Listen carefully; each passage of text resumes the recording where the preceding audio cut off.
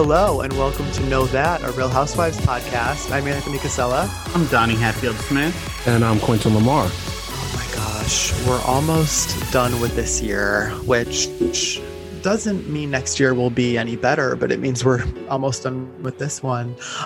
If you have not listened yet, please go check out our 2021 Housewives Wishes. It's our bonus episode where we go coast to coast safely to discuss what we would like to see in the cities in the Real Housewives world.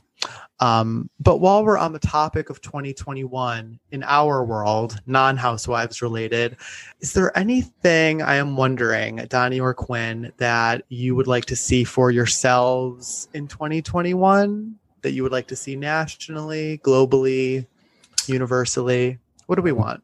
Personally, I like to see myself outside. Good call. Maybe like, I don't know, close to somebody that I can like talk to that I'm not married to. That would be nice. I even miss bad breath at this point. I mean, something. I can give that to you. You just have to ask. That's true. And nationally, I guess I want us to move past this whole Trump presidency, which probably won't happen, but I would like us to move forward in a different way nationally. I would like to see that. I guess that's about it. Those are good wishes. Yeah. Donnie, what about you? I was working for a job that I didn't particularly love before quarantine. So I would like in 2021 to not return there and maybe find a job that instead of filling someone else's bank account, if I could just fill my own, that would be nice. And it would be nice if the nation united for one cause, even if it's aliens that brings us together. I'm not picky. I just want us to unite as one. No, that makes a lot of sense. And I hope your current employer isn't listening. For myself, I think I would like to dive more into artistic endeavors. I mean, I've been kind of better with it as the year has been ending, but as we get into the new one, just more writing, more creative projects. Not to get too meta, but this podcast has been a good kind of, I don't know, weight room for me to work out muscles that I haven't had to kind of use before. It's been interesting kind of learning and adapting. I totally agree. And to see, we have so many listeners that really just took us and welcomed us and just really enjoy what we're putting out there for them. When we started this, I didn't know, how it would be received. So to have people that do listen every week and reach out to us and tell us that they like it and stuff, it makes me feel like untouchable almost. Like, oh, if we can do that, what's next? Sky's the limit. Yeah. No, yeah, I guess so. Yeah, 100%.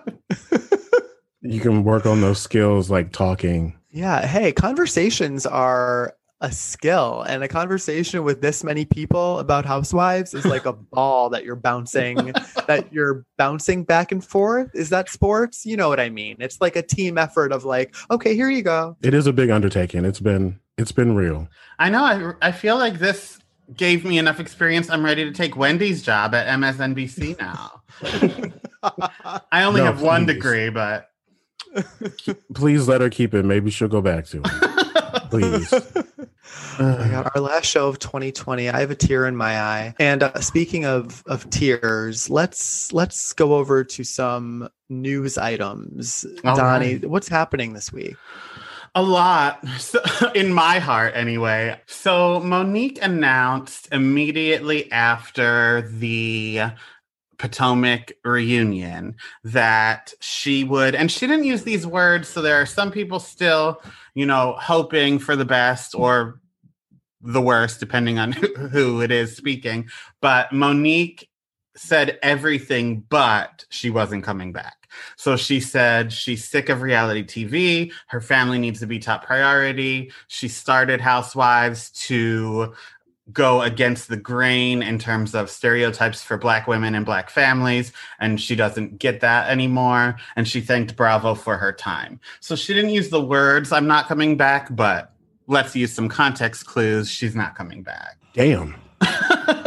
Yeah, this feels like this this felt like a big loss to me, and it also kind of felt, I don't know if we have any Big Brother fans listening, but do you remember during seasons where there were like two teams and the house was just split and there was like the good team and the bad team, and there would be like that live episode go with me here, when not only did a good person leave, but then a bad person got control, power. That's kind of what it felt like. It kind of felt like, fuck. I agree. You know what I mean? So the 2016 election again. Yeah. Basically. Personally, I understand why Monique is leaving, and I think it's best for her family and her own mental health. But in terms of the show, Karen is kind of the only one I'm rooting for, and the numbers aren't looking good for her. I'm rooting for Ashley as well. I mean, I'm not happy that Monique is leaving, but I think it's probably for the best between, that this happens before her and Chris can catch another case, because they are definitely not people that you want to fuck around with. And I think that it's probably better for them to, take a breath, because I'm looking at it like, maybe she'll come back. Like, she could be gone for a little while and some cash shakeups can happen, and then she might come back in a season or two. Right. I'm thinking that may happen, but I think we all pretty much figured, though we didn't want to, that she was going to leave. So yeah. It's not really shocking. No, it's not shocking. The only thing, I'm just not excited going into next season now. It's like a dread almost. The only reason I'm excited is because I know that this means that somebody's going to have a target on them. And I think it's going to be Karen. If it's Karen, I know she can handle it. And if it's not Karen, I'm happy with it being anybody else. So I'm hoping that they bring in somebody else that doesn't give a fuck and will go after the core four. Basically, I want Omarosa to join the cast and come for Giselle's throat. That's really the only thing that'll excite. That's like using dynamite to turn off a light switch. That is, she will implode the show. Like Monique brought the binder. Omarosa is the binder. It's tough. I don't want to see Monique go, but I understand why it's the best for her. And I also can't blame her, but I think that gets we'll get to that. That gets a little more into, I think, maybe the episode or the reunion as a whole, which I want to fucking unpack. But I can't blame her. I will miss her. It's hard to feel like an original cast member on a show where you weren't. And for me, I mean, even though she started in season 2, Monique felt like an OG to me. I agree. That's because she was there for the building of Potomac's brand. Like they were nothing before. We didn't know them until we knew her. I have 4 homes. Exactly. She also has, besides 4 homes, she has a music video that dropped this week to her song Drag Queens. And I will say I was there for the premiere on YouTube. She was in the chat box talking to us. It was an event. But I will say my thoughts on it. The video looked cheap, but in terms of like her stylist and her hair and even the song itself, subject material aside, we can talk about if that is appropriate, whatever. But if we didn't have the backstory and it was just a song, I think that if she chose to pursue a music career, she could show Giselle and company that she is the strongest of the show. I agree. And she doesn't need that check. It kind of looked like it was on TikTok, but I feel like there was some decisions that had to be made. Like it was like, we're going to pay. Do we want a really good beat and good fashion and style? Or do we want like a really like, polished looking video? And they decided to, lay the video quality a little bit to the side. But I don't think it took anything away from the enjoyability of the video. But I agree. And I do think it's a good song. It's one of the strongest songs, I think, to come out of the, what do you call the Housewives factory? Or I don't know what to call it. But, and like I've said before, like it's a shame that her and Candace actually wouldn't be able to collaborate because it would have been fire, because they're like, I mean, I don't like Candace's song, but that's just because, you know, my mother loves it. My mother loves it. Yeah, if Candace would have sang the hook of Drag Queens, we would have something special here. It would have been epic. It would have been epic, and probably the video probably would have looked better. But Right. I mean, I don't know what Heals a Heart, but it might have been a duet with Monique. I have not heard the song, nor have I seen the video, so I shouldn't even be speaking. You shouldn't. In fact, shut up.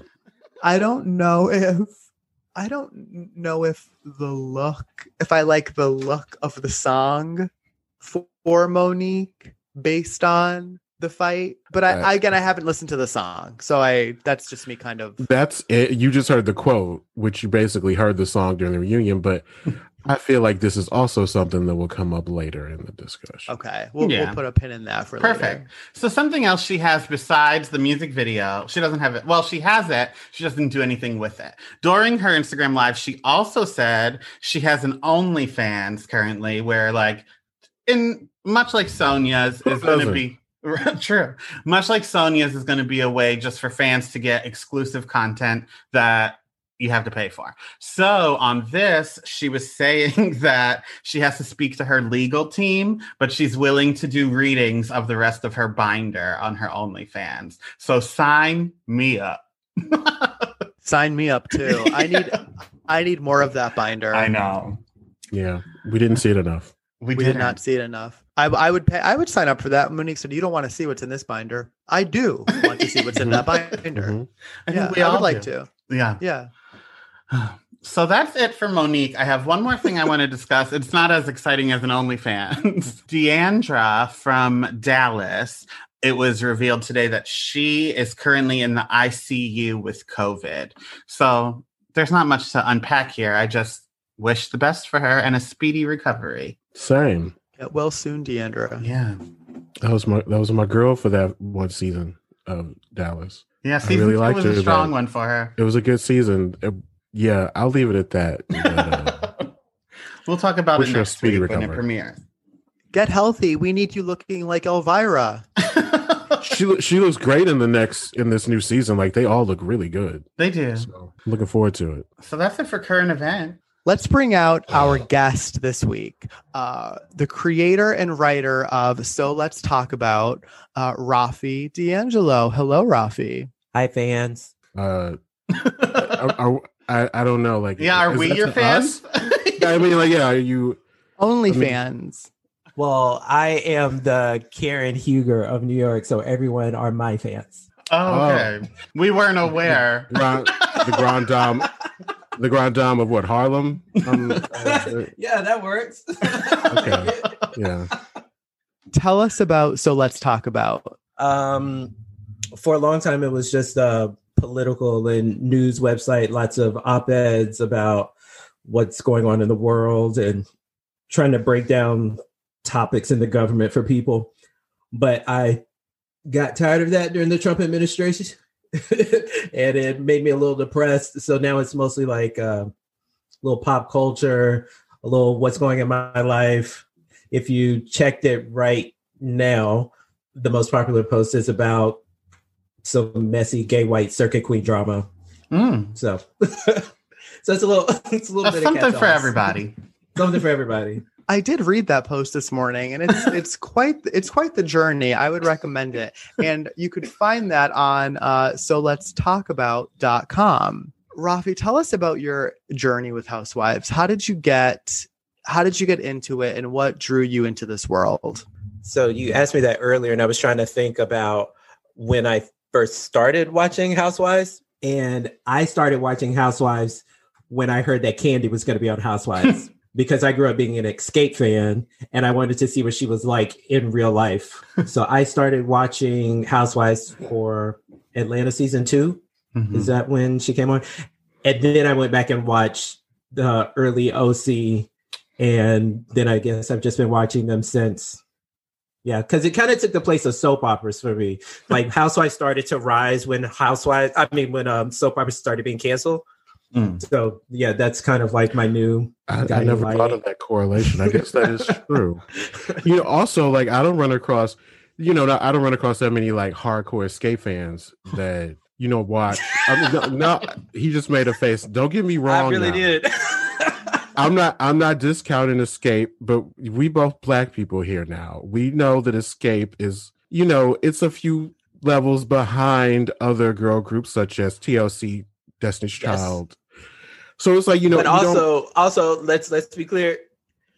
Escape never had a flop album. Like their third album, they had 2 top singles from it, triple platinum, and then they quit. So like they never had a flop era. I'll give you that. Unlike SWV, I'll give you that. Exactly. Or TLC, or TLC, or Black, or Destiny's Child. But we don't have to. But then also with Candy, I still knew her after Escape, because she was writing music. See, I didn't. So like, I didn't see her again until I didn't really follow Escape. Okay. I like, I do like some of the songs, but I didn't really follow them. So then like when Housewives came, I was like, who is she? So then I had to like figure out. I was like, oh, that's the girl from Escape. You should dress like a boy. So now they all used to dress like a boy. I know, but that was. I'm just saying. But so did TLC. But anyway, right. It was Atlanta. So I was exactly. So I was like, okay. So I checked. I get it, but yeah, I didn't follow because of that. But that's cool. Like I've never heard anybody say like I started watching for Candy. I get it. Yeah. So shout out to Escape for giving Housewives another viewer. There's probably 7 of us. I'm gonna listen to them on Spotify tonight. Do that. They need the streams. Is Atlanta your favorite? Atlanta was my favorite for a very long time. Then Potomac happened. Potomac might be my favorite now. Mm-hmm. Yeah. I think Potomac is kind of the pinnacle of reality TV, like what reality TV has been working towards for the past 30 years since The Real World. It's like, this is where we were coming because they self-produce. Is this heightened reality. So I think this is where reality TV was leading, and Potomac does it better than anybody else does.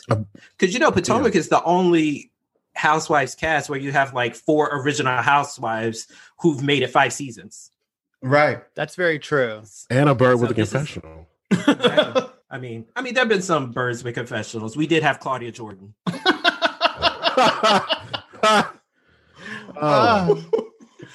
I like you, Rafi. I like you just fine. Let's get into the first city we're going to talk about tonight. The first of 2. Atlanta was off for a reason I still can't quite discern. But we did have Cynthia Salt ate Lake. the cast. She rampaged, and they could not film. Oh, that was an angry joke, not a okay. Oh no, not because. I was like, we need to do heavy editing, or you'll get canceled. I thought you were thinking. I was thinking the same as you, Donnie. I'm going on record as saying that Cynthia looks even more gorgeous now with that body than before. Like, no, I'm not saying that. Quinn, I believe you referred to the entire cast as Thickums last week. They all thick and they all look good. I will stand by that. I will down that hill. They can all stand to gain another 10 pounds and still be fine. They do look good. Let's talk about Salt Lake City. I would like to continue discussing Fashion Week, the fashion show in Salt Lake City. Aside from Meredith looking like an extra from American Horror Story Coven, I want to talk about Brooks Marks some more. What a name for a fashion line. It's a great one. Double KF. It's like she knew he'd be a fashion designer and gay. Anyway. Yeah. Okay. So I don't know if you can tell, Rafi, we're not Brooks fans. What do you think? Well, I just think it's weird to have a fashion show with one fashion. Right. But it's better than a fashion show with no fashion. I want Dwight sitting front row at the next one and say, how dreadful. A fashion show with one fashion. That's what I want. Like, it's crazy. Like, he had a whole show. It's not even a good fashion. It's not. It's not a good jumpsuit. No. I mean, imagine that somebody who's really young with no experience and got through nepotism was not able to rise to the occasion. I'm shocked. But at least he knows how he got there. I did like that one moment where he said, oh yeah, I know how I got the opportunity. It was through my mom. Yeah. Like, that was the one time I was like, all right. That's the one moment I did like him. The one moment. And I was so hoping for Brooks to be like, great. I was rooting for Brooks. Up until a point. I was going to write a blog about like the queer kids on Real Housewives, because we're in this moment where these queer kids can be openly queer on television, Like which Noelle. is amazing. Like Noelle kicked it off, and then Not Riley, right? OC, I think. No, not Riley. And then now we got, like an openly gay kid giving the sassy one-liners because he grew up on Housewives and took a semester off college so he could be on TV with his mom. So like, I think this is a great moment, but I just don't like him. Yeah. I mean, I kind of went in with low expectations. I didn't really care if he failed or not. Good for him. Like I said, I have nothing against Brooks. He reads very freshman year college boyfriend for me, but you learn that more about you than him. It does. You know what? I've grown. So yeah, I have nothing against him. I think he just takes up too much screen time. Like I would actually rather see more of his mom than him. Agreed. And he's just taking up too much space. And I think Bravo wanted him to be something that he's not going to be. Like there's no reason for a child in the first season to have their own confessional. No. But what did they think they were getting though? That's what I don't understand. Like what? Now one housewife. Some twinkie gay editor was watching this. Was like, oh, I love him. Put him on. He's great. I mean, because one of the housewives, their son is like a drag queen, right? Yeah, and OC. Yeah, he also got a confessional. So yeah, like that makes sense. Yeah, his made sense because his story is part of his mom's story because his mom is like, well, it's Bronwyn. Right. Who has come out as a lesbian. And she's like, I can be more myself now, looking at my son being himself. Yeah. Like he's giving me the strength to like stand in my truth. So that makes sense. Meredith is looking at Brooks to give her the strength to what?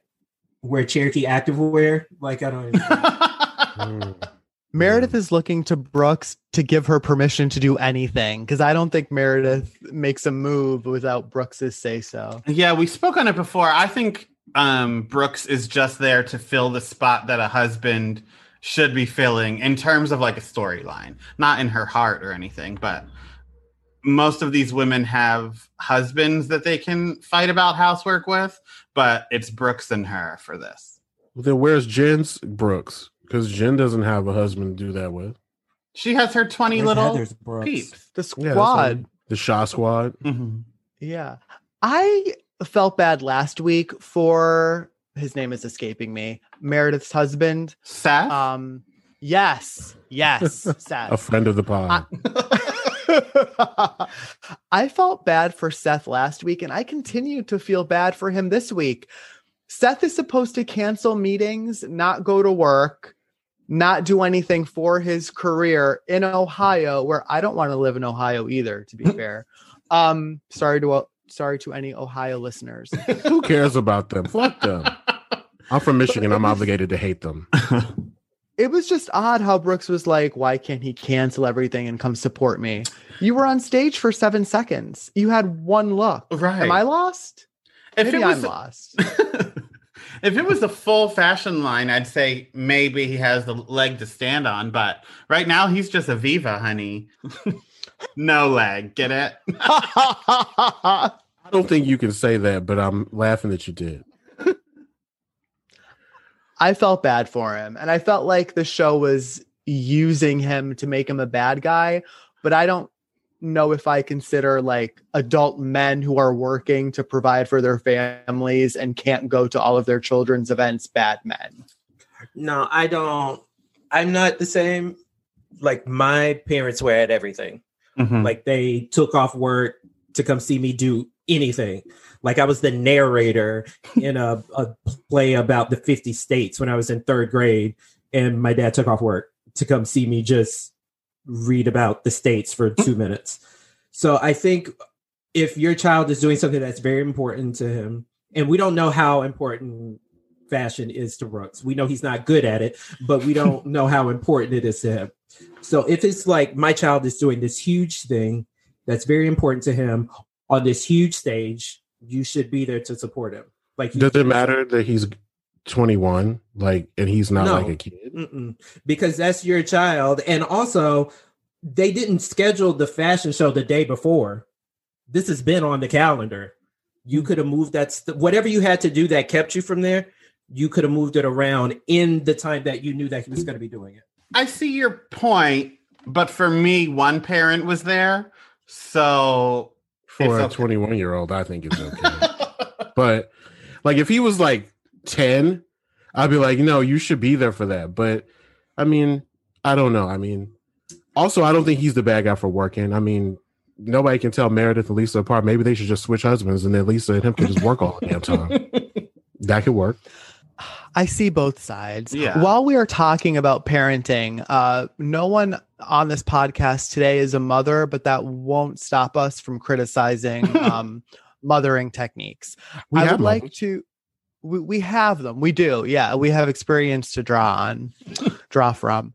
I would like to talk about what I thought was an interesting juxtaposition this episode between Heather, Queen Heather, my favorite, basically sitting her daughters down to not necessarily admit to mistakes, but talk about kind of like rebuilding yourself after choices didn't work out, and kind of acknowledging imperfections and living in a world and a culture that sees you as less than.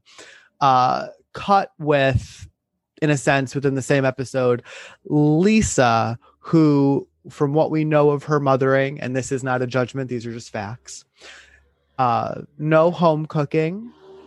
I will say no quality time, but I'm really kind of like maybe reaching a little bit based off of her not wanting to do any kind of game nights, but seems very, at least on camera, driven by, and the words behind her children's beds, goals and setting bars for yourself, things to achieve, which is great.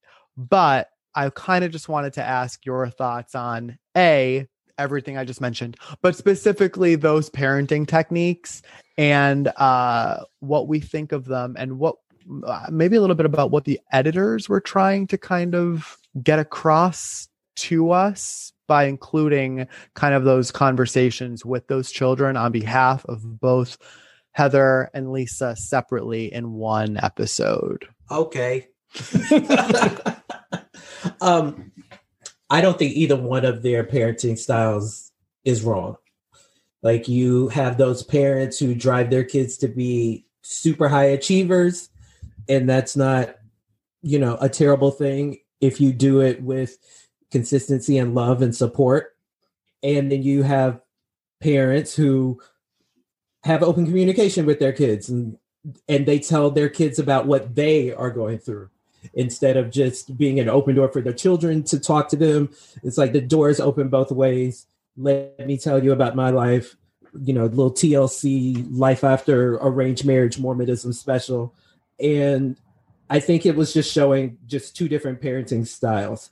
I do think that Lisa isn't the greatest mom, but not because she is goal driven, and not because she is focused with her whiteboard and doesn't want to do jigsaw puzzles. It's just kind of, she likes Sundance more than her children. Yeah, I think Heather, I think that parenting style is very indicative of somebody who's a single parent. I think if you have both parents in the home, it's not really likely that your parent will open up to you and, talk about what they're going through. That's kind of like what your parents do together. At least that's the way my parents were. So it makes sense to me that Heather would have that relationship with her children. And I like that for them. I feel that what Lisa is doing is possibly making her children feel like what they achieve is a way of, I don't know, giving them value. They may equate that means that if they achieve more, they have more value to her. And that's a very dangerous road to go down. There's nothing wrong with having goals. I don't think that should be fun. That shouldn't have been like a game night activity, but like I said, I don't think she's a bad parent. I agree. I don't think she's a bad parent because of it, but I do think it's something that she might want to ease off a little bit with them and let them kind of like, see her as a person and not some like supervisor, I guess. Right. As long as it's balanced. And we are really only seeing one side of the coin. You know, like we're just seeing what the editors are showing us during Sundance, the busiest time, you know, of her year. She could be a completely different mom 11 months out of the year, where she's still task driven and goal oriented, but a human who is there to be comforting and mothering, and who will actually pick up the phone when her children call. And she seems loving. Like, she takes her children to multiple drive-thrus. You don't do that unless you love your kid. You know? I can't imagine that. That is the most unrealistic thing that I've seen on Salt Lake City so far. That's love. What you get something from where we are. Period. We don't go. No, see, else. I wouldn't do that. I would go somewhere else because I was always the kid. My siblings wanted something. I wanted something else. I would do that. I would go somewhere else. Yeah, but your parents didn't do that. Yeah, because they're assholes. I liked Lisa's goal night as long as, like it was already touched on, that's not all we're doing for these kids. And I do think it is a big editing thing. And I'm sure they do have, you know, just family bonding nights, because you can tell in these scenes that there is a bond there. And it's not so, Quinn, you said like a supervisor, like when she was teaching the son how to drive, there was still that like love between a parent and her children. And even in the drive-through, there was still that like family bond and looseness. Even the goal night, the goals they were writing weren't all like, I want to make this much money, or I want this to be my company. They were, I want to have triplets, I want to have a girlfriend, all that kind of stuff. So there does need to be both, but I had no problem with her night of goals or whatever it was called. Right. They look like they like her. Yeah. You know, and sometimes you get these kids and you can tell like, oh, they hate their mother, but they look like they all like each other. So yeah, that's fine. I agree. Yeah, that makes sense. Night of 1,000 goals. I will also say both Lisa's and Heather's children, I actually like all of them, and it's rare that I like kids on these shows. Yeah. I don't know. Sometimes they're either like complete brats or they're like irritatingly cutesy or something. I don't know. And in both cases, I find myself really liking them, which is rare. So I guess to put a nice little mothering button on this, they're both doing something right. You're right. Put a button on it. Now let's end with someone that I continue to find a tough nut to crack. And that's Miss Jen Shah. Rafi, I've been on this podcast tough on Jen, and in this last episode, she proved why I don't feel as though my feelings are wrong. First, I will say I thought I loved that she was open and honest about her mental health and her battles with depression and anxiety, I believe she said. And that is the Jen I want to see. Even in the confessionals, I got a more honest and open and real Jen talking about real things. And I know it's a separate part of the conversation, but I'll just end it by saying she had to ruin it for me for telling that story about being with Meredith and that man she was with, and she just had no reason to talk about it. If there weren't cameras attached, I would be 100% on board with you. If you cry to me and then go behind my back and tell my secrets, then I have an issue with you. But in terms of a housewife, this is what we all want. We talk about how Rinna only stirs and doesn't open up. We talk about how Giselle only stirs, doesn't open up. I feel like Jen is stirring and opening up. So to me, it's a perfect combination. Yeah, I agree. Thank God she brought something out that's worth arguing over. If Meredith confronts her about this is something to be mad at. This isn't hospital smell. This isn't that grandpa MFer stuff. This is a reason to get into an issue with somebody at a brunch. So it's messy. Yeah, I think this could leave us in a really good, because I think we only have 3 episodes and then the reunion left. So depending on how fast we get through this material, I definitely think it'll put us in a good place in terms of drama for season 2. I hear everything. When I like stirring, when it's stirring stuff that has been, what I find difficult is when there are things that like don't really have a lot to do with what's happening on the show, but then someone just like brings it in. And also the reason I think Jen is bringing it in is because she's still mad about a sleepover.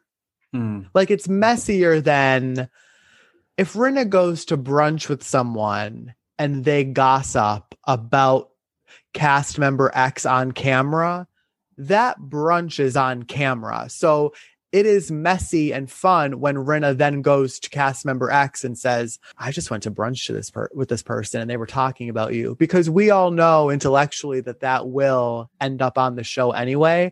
This kind of thing just felt like not fair game to me, but that's just me.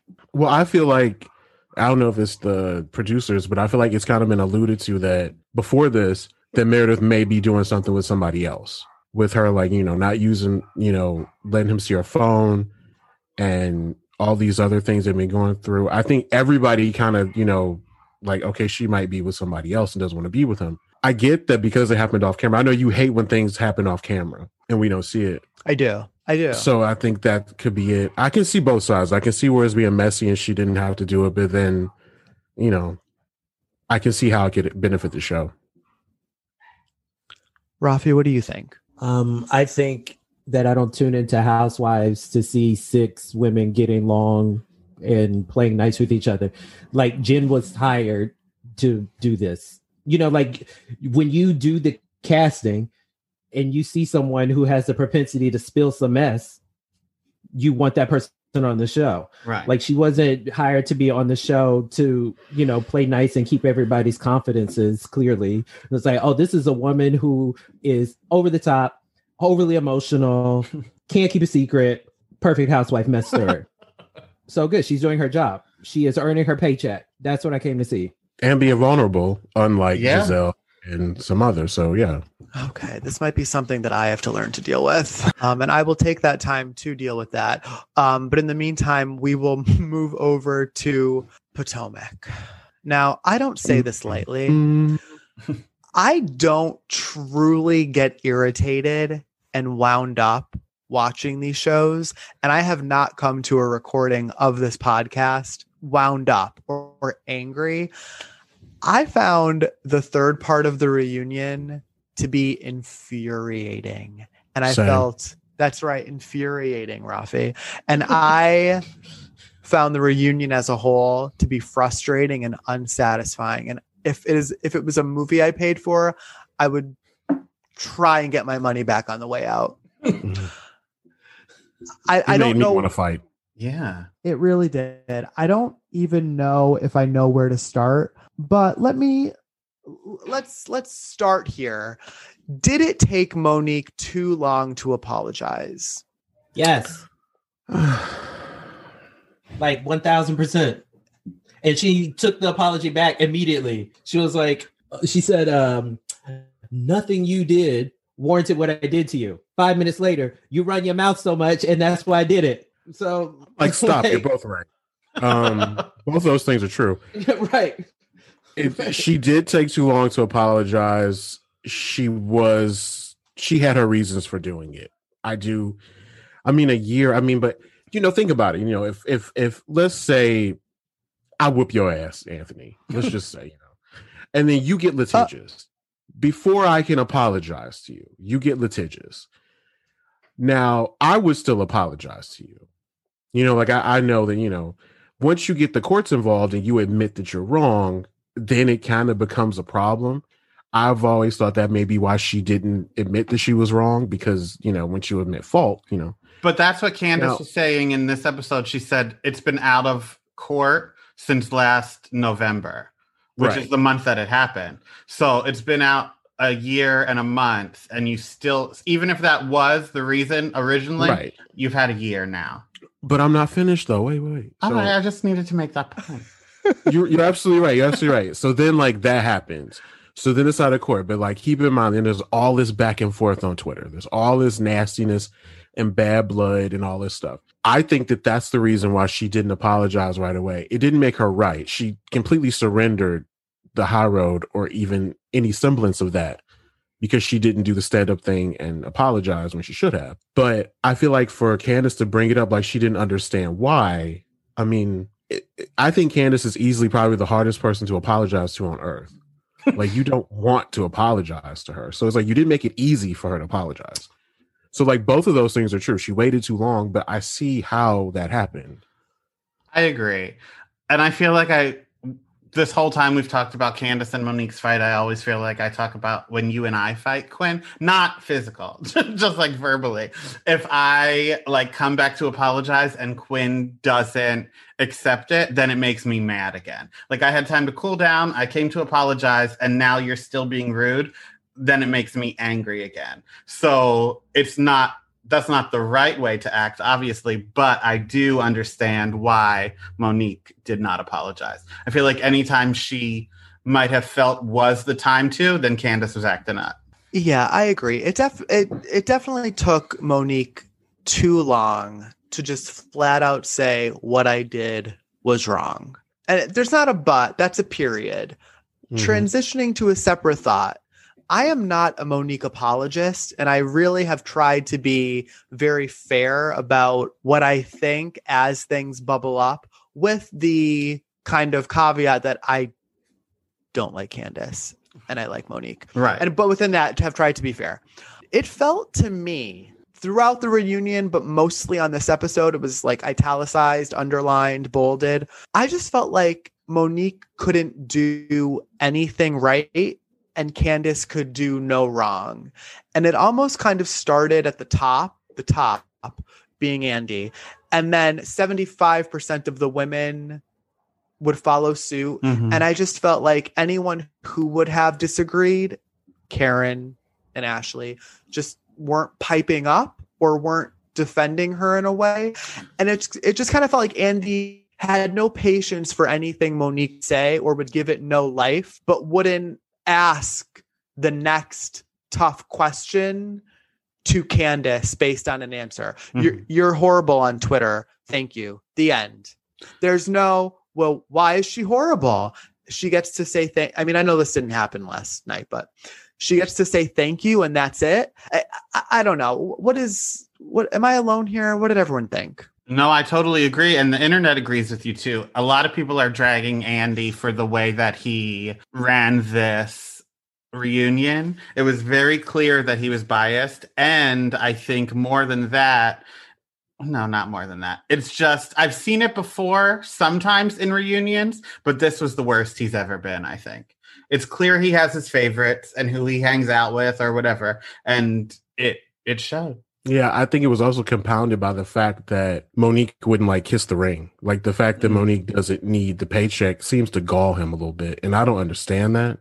He seems to want his housewives to depend on him. And if they don't need it, and, you know, I feel like he almost like kind of lashes out at them over it. Like, sure, Monique is that black woman at the job that's like, I don't need this paycheck. My man got a job. Okay, we get that that's the kind of woman Monique is. But for you to say like, you know, oh, he's not making that money anymore. Like, come on now. He has 4 homes, a country home. Chris is doing fine. He's clearly doing okay. So for you to make it seem like he doesn't have any money now just because you want her to be beholden to you, it's not a good look. I didn't think it was a good look as a white man for him to even do that. And then even when he talked about her song, yes, it was wrong of her to write the song and like the lyrics are a little, you're not apologizing, whatever. But he said, oh, you're a recording artist now? He didn't say that to Ashley or Candace. No, and that was terribly dismissive. We knew that Monique rapped coming onto the show.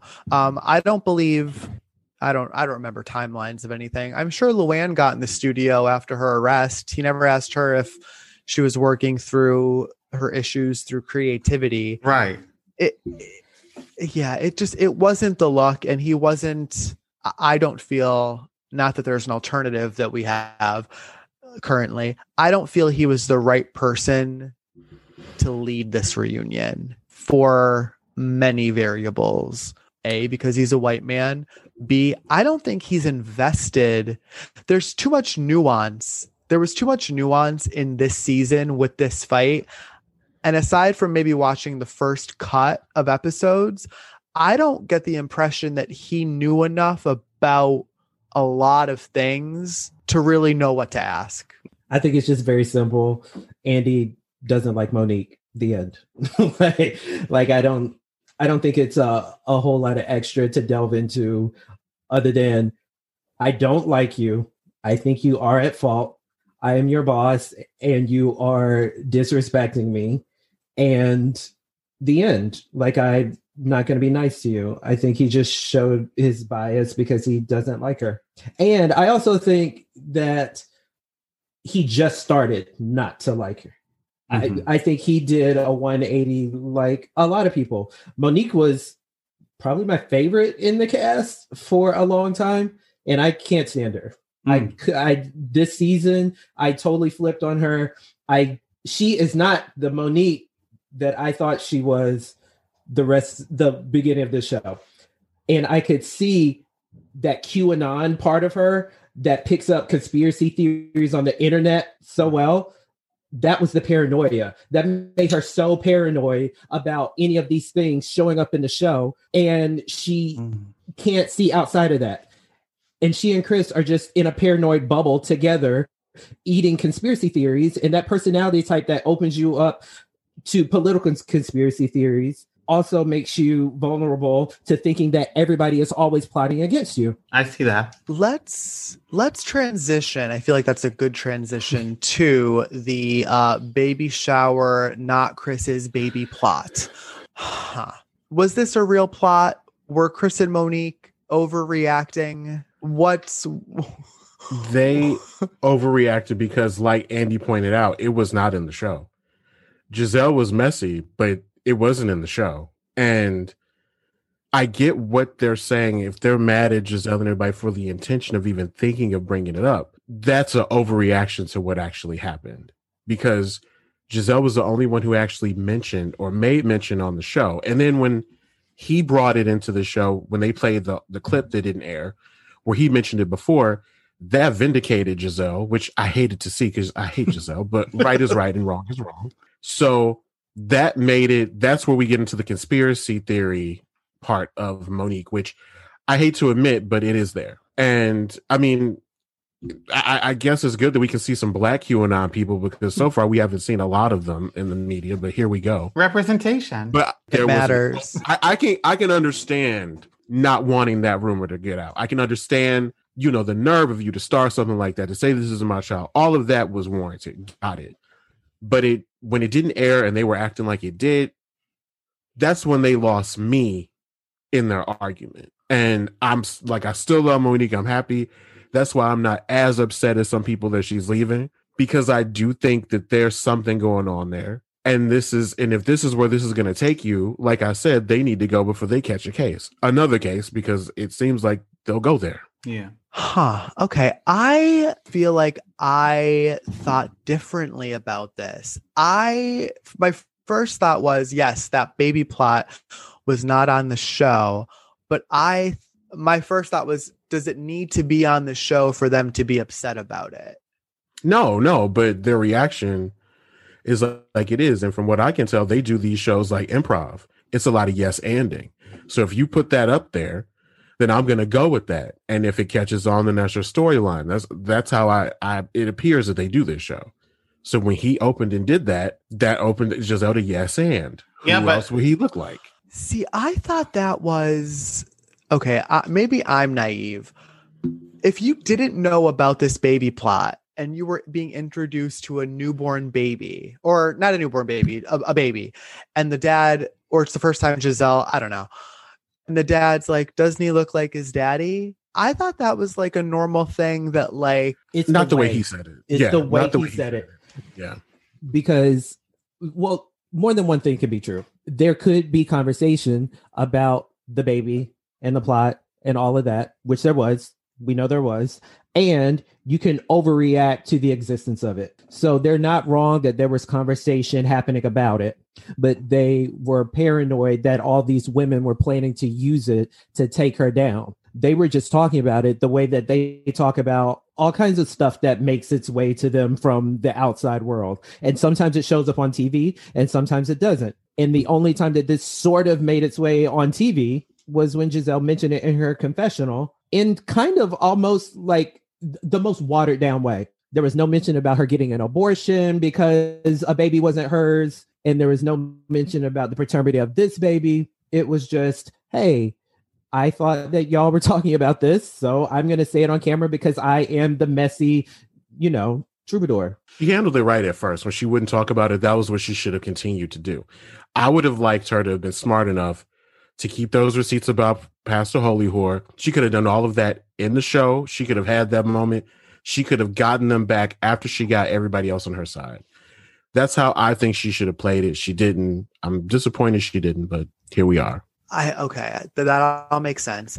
I think I still would have liked, because there is an Instagram video of Candace at least admitting to being privy to a conversation post Andy's baby shower at a dinner with people discussing it. If we could dig up footage of Chris, who was wrong, to be talking about, I believe it was wanting to turn into Bruce Jenner to beat the crap out of these women. Who doesn't exist anymore. Right. Yeah, at first I thought he said Bruce Banner. Like, I thought we were going for a Hulk thing. I'm impressed you know that. Thank you. Yeah.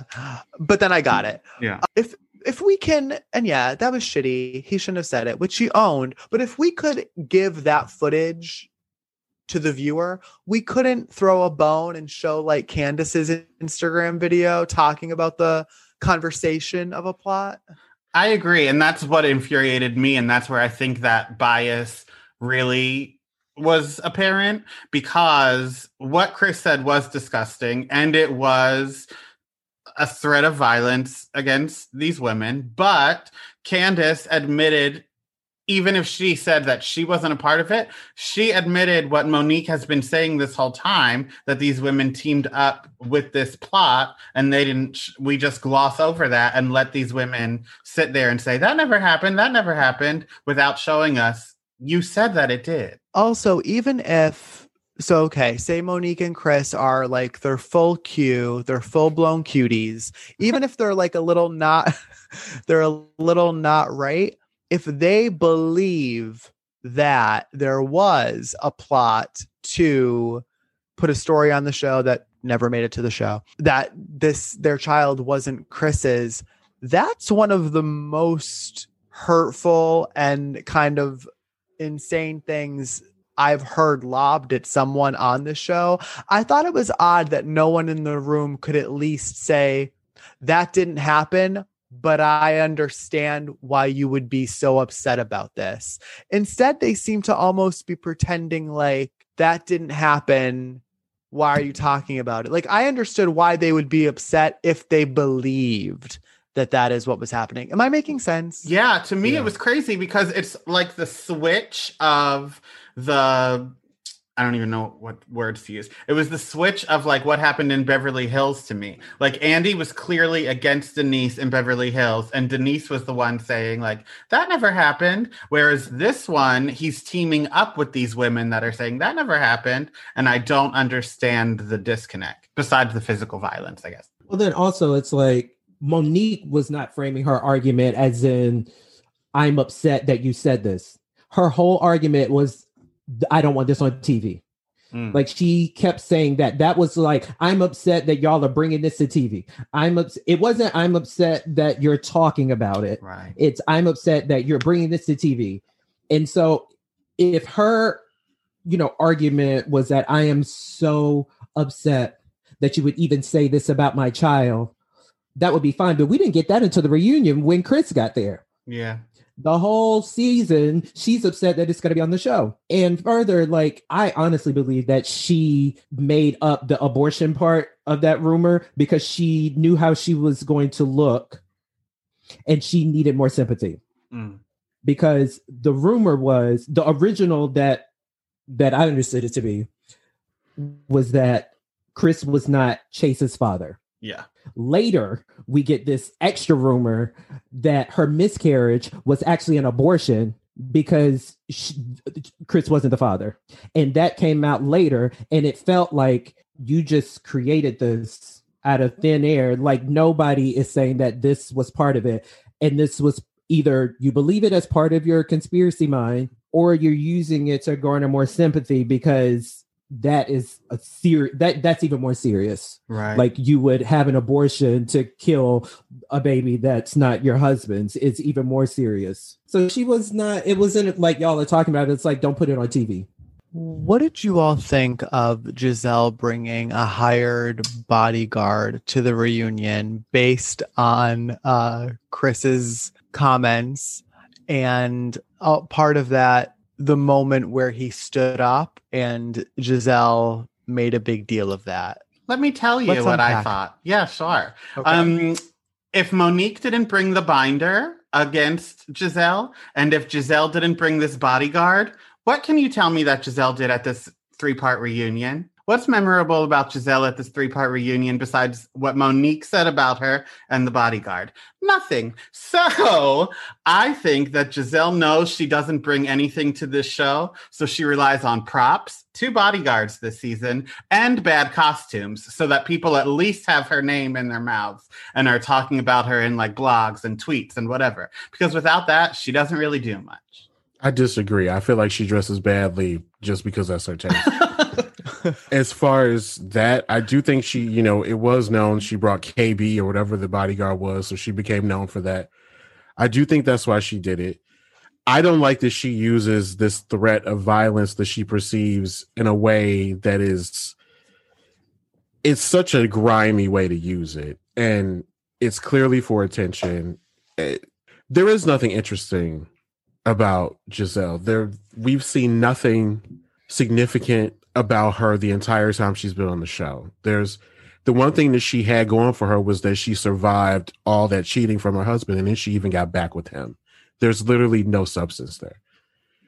I was very angry that she did it. I wasn't surprised that she did it though. And I mean, that's just Giselle. As Karen says, she's messy as hell, and she just there's nothing to her. She's innocuous. I don't even know she's vapor. And there were so many times too where I just wanted, my favorite reunions are when Andy will just ask everyone questions about everything they've done. Mm-hmm. I just kind of wanted him to look over and be like, did you think a bodyguard at the meeting with Monique after the fight was completely necessary? We have one today. Is that necessary? Like, just a question. When things just exist and Andy doesn't question it, he's giving it a pass, and a pass in the form of like an approval. Yeah. And when there's no question, that makes you think, well, that person, that's who his allegiance is to. It just felt shitty to me. I mean, he really likes Giselle, but I don't know why. I don't know why either. Well, Rafi, what do you fun think? to hang out with? That's it. I don't really have much opinion about Giselle's props. She doesn't bring me anything, but she doesn't bother me. Oh. I think without her, I don't get any more Robin, and I really like Robin. Karen doesn't have anybody to go back and forth with, so I don't. They do mind have a real Giselle. Tom and Jerry relationship. But, I Giselle, of course, is Tom. But I used to really like Robin, and that's what makes me dislike her so much more now. I used to see her as that character, like, oh, I get you. Like, you're kind of like the level head. You're like you seem real, and that's just not what she is. She made a deal with the devil, and she hasn't been the same. She hasn't been the same since she tried to fight Monique. What is she doing? Who? Robin? Robin. She's just her henchman. I think her attitude changed. Her fucking face bothered me at the reunion. Looking around, doing nothing. I couldn't take it. Yeah. That's what she did all season. But like, even when she went to Giselle and said something about how they haven't seen Jamal, like, that's the kind of Robin that I like. I like Robin not shielding what she has to say to Giselle. Like, she like basically ignores everything Giselle does. Like, Giselle can start a party at her open house. I mean, start a fight at her open house. And then it's like, okay, like, it's not a big deal. It's like, she said something, but it's like, those are the moments that I want her to have. Like, you have to have a problem with Giselle. To know Giselle is to have a problem with her. Right. And I feel like she doesn't have enough problems with her.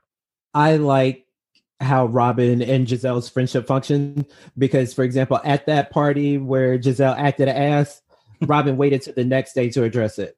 And to me, that is how you should handle it in a room full of women where the temperature can change and turn on your friend so quickly.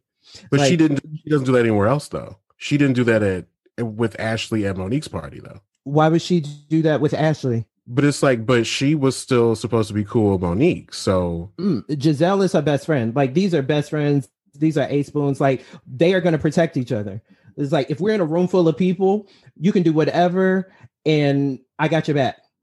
When we leave the situation away from all these people who could potentially gang up on you, then we can address it. But while we are in this room with these people, I am not going to be one of the people that's coming at you to address your behavior, because you might end up with 4 other people doing the same exact thing.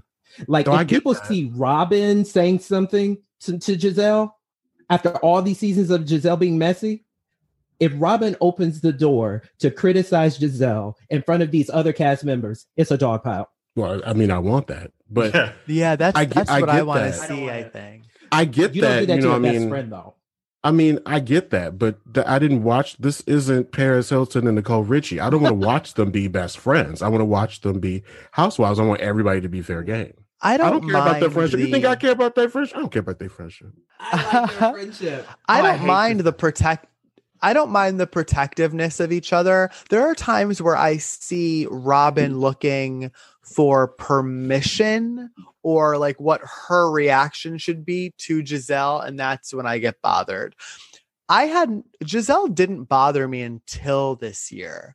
I didn't love her, but there was something stoic and like coolly comedic about her. This year for me, I just got really irritated with her. And I have not been a Robin fan. And I actually started being one at the beginning of the season. Mm-hmm. And I think midway through, I started like tap dancing away from her.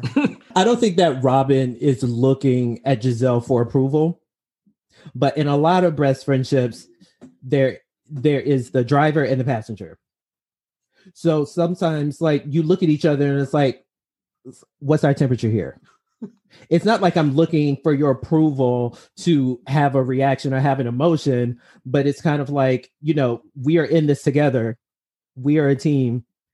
How are we playing this? Like, what are we doing? Because Real Housewives is life, but it's also a game. And they are always self-producing. And these two are producing together. And so it's like, okay, what's our temperature here? What are we doing? Well, I need the driver to crash and the passenger to walk the rest of the way, because I do want to see Robin acting on her own. And I don't think we're ever going to get that while Giselle's here. Plus, I don't want Giselle helping to cover up Juan's constant cheating. I want that to come out. I want to hear about that. Quinn, you are so glad. I am so glad Juan Dixon isn't here. Not as happy as Juan Dixon was to not be there. I tell you that much. Guys, he has basketball practice. What was going to happen if Juan Dixon was there? I don't know, because I don't know what they thought that security guard was going to do towards Chris Samuels. Have they not seen The Blind Side? They cannot do anything if Chris Samuels decides to hawk out. It's like, where do you find a bodyguard that's going to stop Chris Samuels? I'd like to know. They was like, why is he? She's looking back like, tell him to sit down. That bodyguard didn't want to say nothing to Chris Samuels. I loved seeing Andy try and make small talk with everyone. And then Chris just couldn't do it. He was like, I was too busy listening to this mess. And I loved it. It was Chris so was good. Like, if you don't shut your gay ass up, it was. Yeah, fun. Andy did not watch that Michael Jordan documentary. He did not. Okay. Let's talk about Potomac's Helen Sharp and Madeline Ashton. I loved seeing Karen not ask for permission to kind of end the reunion and go around the room, but just take the opportunity when she had it. And Giselle fucking hated it. And I loved watching her hate it. That's what makes a star. Like someone who takes the moment, and Giselle couldn't handle it. I don't know if I have a question here, but anyone's thoughts? Yeah, I think Giselle knows that so many people liked Monique, and I think Giselle knows that so many people like Karen, and that's why she didn't like either of them. Because in season 1, she started as like the face of Potomac, And slowly we've moved away from that, where she is now the Rinna of Potomac and people don't like her. So you can be in your little chat room all you want, but the fans don't like you. They don't. Like the hate that's shown towards her on Twitter is overwhelming. Like, and it's like not even just Black women. It's like I see women of all races coming together to dunk on her. It's truly something to see. Yeah, Quinn's most popular tweets are the ones when he talks shit about Giselle. Unbelievable. Or Robin, both of them. Rafi is not liking those tweets. Oh, I haven't seen Not for everything. Not everything is for everybody. Where does Potomac go next year? I'm assuming everyone is coming back except Monique. Right. Oh, when you were talking about that earlier, I was looking on Candace's Instagram. She's gone too. No. She just posted it a couple hours ago. She said the library is closed. Thank you to my fans. Like, she did the whole goodbye post thing on Instagram. That is great news. Wait. I know it's not. Hold on, I'll pull it up. It's not New Year's, but can I kiss somebody? I thought she said kidding? temporarily closed. Well, it's the same kind of non-committal exit that Monique did. It's like, I have laid the groundwork to quit, but I didn't say I quit. So if I show up, you can't say that I quit. Okay, yeah. How's she gonna pay for that house? She can't quit. Wait, I'm sorry. I'm looking this up in real time. Hold on. And during the pandemic, who did Chris sell that restaurant to? I was curious about that as well. Real-time fact-checking, folks. Look at our hashtags. Read the hashtags. Hashtag next chapter. Hashtag moving forward. Hashtag onward and upward. Hashtag I love my supporters. Hashtag the library is closed. Hashtag for now. Hashtag Candace Dillard. Hashtag That's enough. Candace. But then, hashtag RHOP, Bravo TV. Wait, that's a wrap. The library is closed, honey, until further notice. What is this? Is she gone? I don't know. Well, She'll it either could show be. up next year or The she'll be on reunion the is People in the closed. House I'm just thing. saying the reunion is over. Yeah, or like Or now that I'm Monique leaving, quit. just like Monique. Yeah. Right. I would love if Candace was gone. Same. Yeah. Unless she does something to piss off her allies next season, and then Giselle and Robin and Wendy are mad at her, and Ashley and Karen aren't there to. If next season is a Candace pile-on, I'm happy. See, I don't even need that. I just need more equal numbers. If we can get Candace, Ashley, and Karen versus Giselle, Robin, and Wendy, I'll be fine with that. But like 6 against 1 or whatever it was, 5 against 2 wasn't cutting it for me. Rafi, do you like Candace? I wanted both of them to stay, Monique and Candace, or both of them to go. I That's don't fair. want to see Monique next year without Candace, and I don't want Candace to be there without Monique, I agree. because I feel like they both should be gone. But if you're going to keep one, you got to keep them both. Mhm. And I am not a fan of Candace, the person, but I have been Team Candace this entire season. And I continue to be Team Candace after the reunion, because Monique showed who she is. To me, she showed me who she is, which is a paranoid QAnon quack with no remorse. So I don't really need anything from her. And Candace is she's just Candace. She talks too much and she's dirty. She And makes pretentious. better TV to me than Monique does. But I don't mind if she's not there. I think at her best, I think Monique is better TV. At her best. Okay. Good answer. I'm trying to think, because I'm trying to think of like iconic Monique moments versus iconic Candace moments. But I still, no matter who comes out on top, I still just dislike Candace. And like I don't have to like a housewife to want her on the show. Mm. Like I hate Kenya, but I would riot if she got fired from Atlanta. I love Kenya. I love Kenya too. Oh no, Kenya is delusional. She's a liar. I That's Okay. still true. yeah. See, Donnie, go on. I don't think there's a single housewife who's not delusional. no, and that's what Kenya. Candy's not delusional. That's true, but I think Candy doesn't really deliver a lot of moments. I think you're either one or the other. Wait, hold on. Yeah, I said it. Let's make sure everybody knows that when I say Candy, I mean Kandi Burruss. Right. Oh, we If I know. say There's Candace, only I one mean Candy. Okay. Because I don't care Candy what her has little lots of screen iconic name moments. is. There's only one Candy. Right. Candy has lots of iconic moments. Candy Gal. You think? No, don't confuse them. No. Candy Burruss, you think has a lot of big moments? Yes. I like how you nodded like anybody can. Let's hear them. Yeah, name Let's hear them. 5. This is a podcast, Rafi. Let's hear them. Name 5. Okay, I will drag you in this bitch. I will. Yes, that's one. That's I think Monique stole that. Her very first season with Nene, her very first fight. I'm gonna walk away right now. Okay. Oh wait, I got one. We see Everything each she did with Kim Zolciak. other. We see each other. That's one. Okay. See, we already have 4. I asked for 5 and Quinn gave you one. Okay, but I wasn't finished. She just cut me off. I know you were gonna say that. Had to be in the repertoire. Yeah, I was. And then like her whole lesbian sex dungeon storyline. That's not iconic. This is bisexual black women on TV talking about rape. Okay. And her mother. I'll give it to you.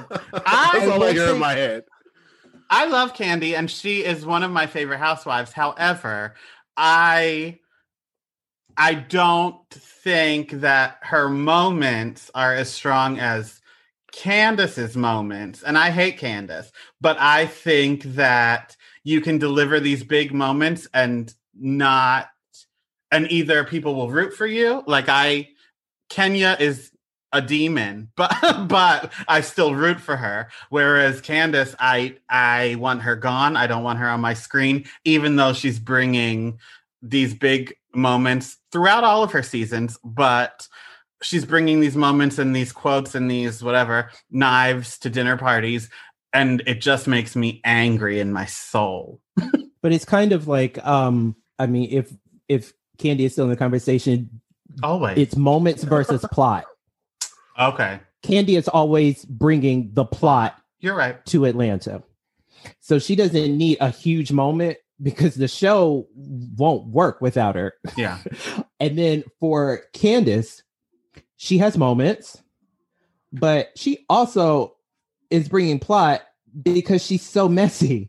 Yeah. And she's so polarizing. And she also has toxic mom story. And she has I have no money story. Mm-hmm. And she may be bringing fertility story. Like Candace has things to bring to the table, whether you like her or not. That she makes better TV than Monique has. I just don't think Monique. Go ahead. Sorry. Wrong answer, forehead. Oh, no, I'm just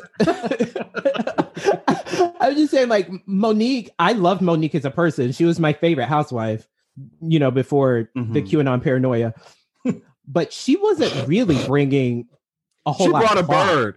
She brought a bird that she trained. She brought a bird this season on her worst season. Yeah. No, listen, I agree. I agree that people like Candace are necessary for the show. But I also think even if you don't bring these moments or these plots, I think that there needs to be someone to root for. And we had Karen, but it's nice to have someone else. I don't really root for Karen, though. I love Karen, but I don't root for her. Oh, that's true. Like, Karen's going to rise to the top always. And she's going to. It's not even a question for me. Karen going to be all right. I trust that Karen will always be all right. And I always root for her. Like when she was yelling at it was Candace. When she was yelling at Candace last night, I loved it. Right. But in a root for, like, if she divorces Ray and, like, rises to the top, like the Beyonce of Potomac, or if she stays with Ray and makes her marriage work, I would be happy with either situation. Where, like, if Candy got a divorce, I would be like, oh, that's a shame. Kandi Burruss, not Candy Gal. Yeah, if Kandi Burruss got a divorce, I would be crushed. Yeah. Like, I'm rooting for Candy. I agree. I'm always rooting for Candy. This is Candyland. On the show, and they're still together. Not Candyland.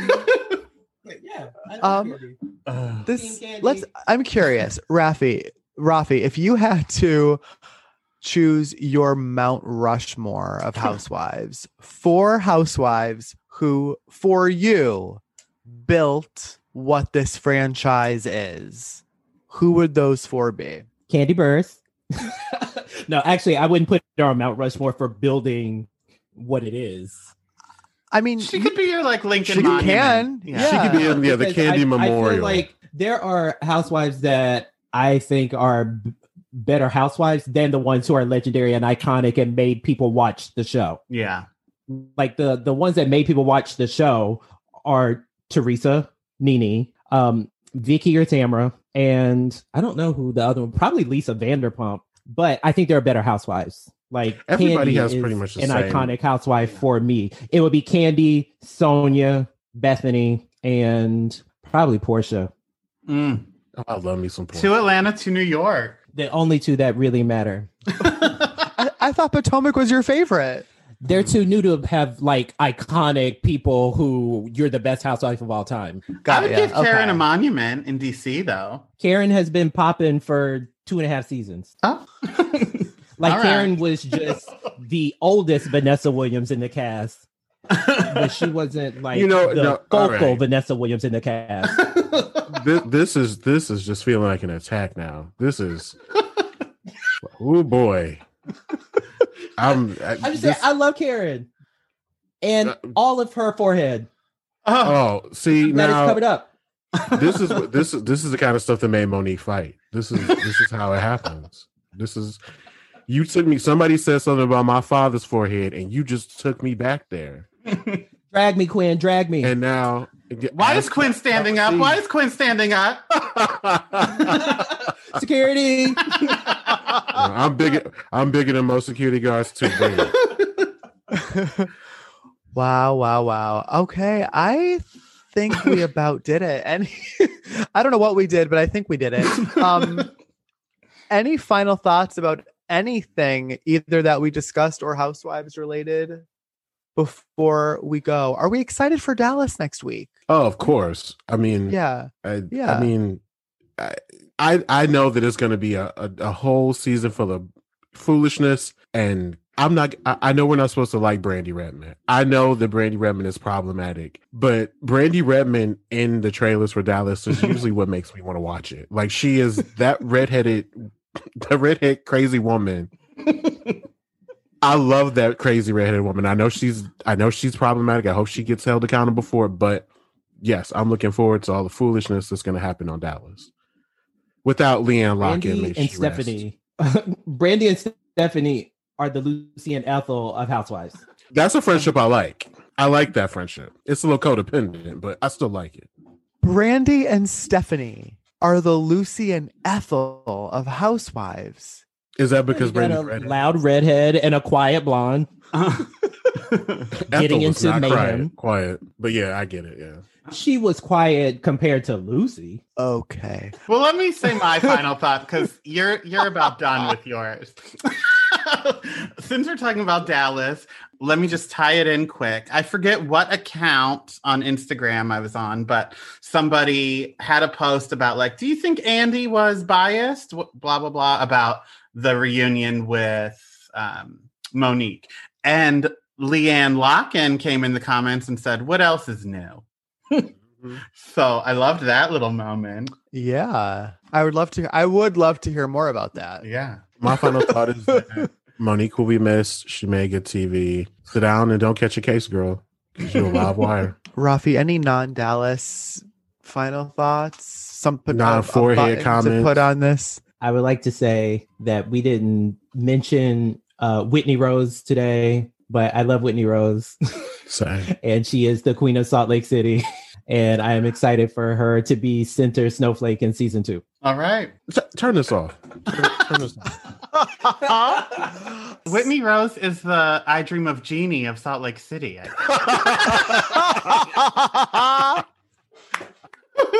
I never watched that show.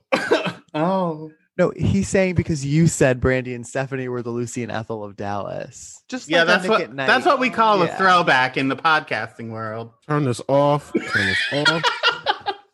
But before we go, Rafi, tell everyone where they can read your writing and where they can find you on your socials, should you want to be found. Yeah, you can find me at soletstalkabout.com, and all my socials are up there, but I'm Rafi D'Angelo everywhere on the internet. Go read his writing, and particularly about his Christmas, which was unfortunate. Oh, I mean, can I say that? Yeah. I mean, just go read. Okay. And also, as we look toward a new year, remember, next year might not be any better, but it will certainly be new. So please know that. And if you are celebrating New Year's Eve, please do so safely and responsibly. Thank you for listening. Continue to listen and subscribe for free to Know That, a Real Housewives podcast on Apple Podcasts or wherever you get your shows. If you would like to support this show, be sure to visit buymeacoffee.com/knowthatpod. Be sure to follow Know That, a Real Housewives podcast on Instagram and Twitter at KnowThatPod. And should you be so inclined, you can follow me at Anthony F. Casella on Instagram. You can follow me at Quentin Lamar on Twitter. And you can follow me, Donnie, at Real Donniewood on Twitter and Instagram. And you can follow all of us into 2021 when you'll hear from us next. Follow Know That, a Real Housewives podcast on Apple, Spotify, or wherever you get your shows. Bye.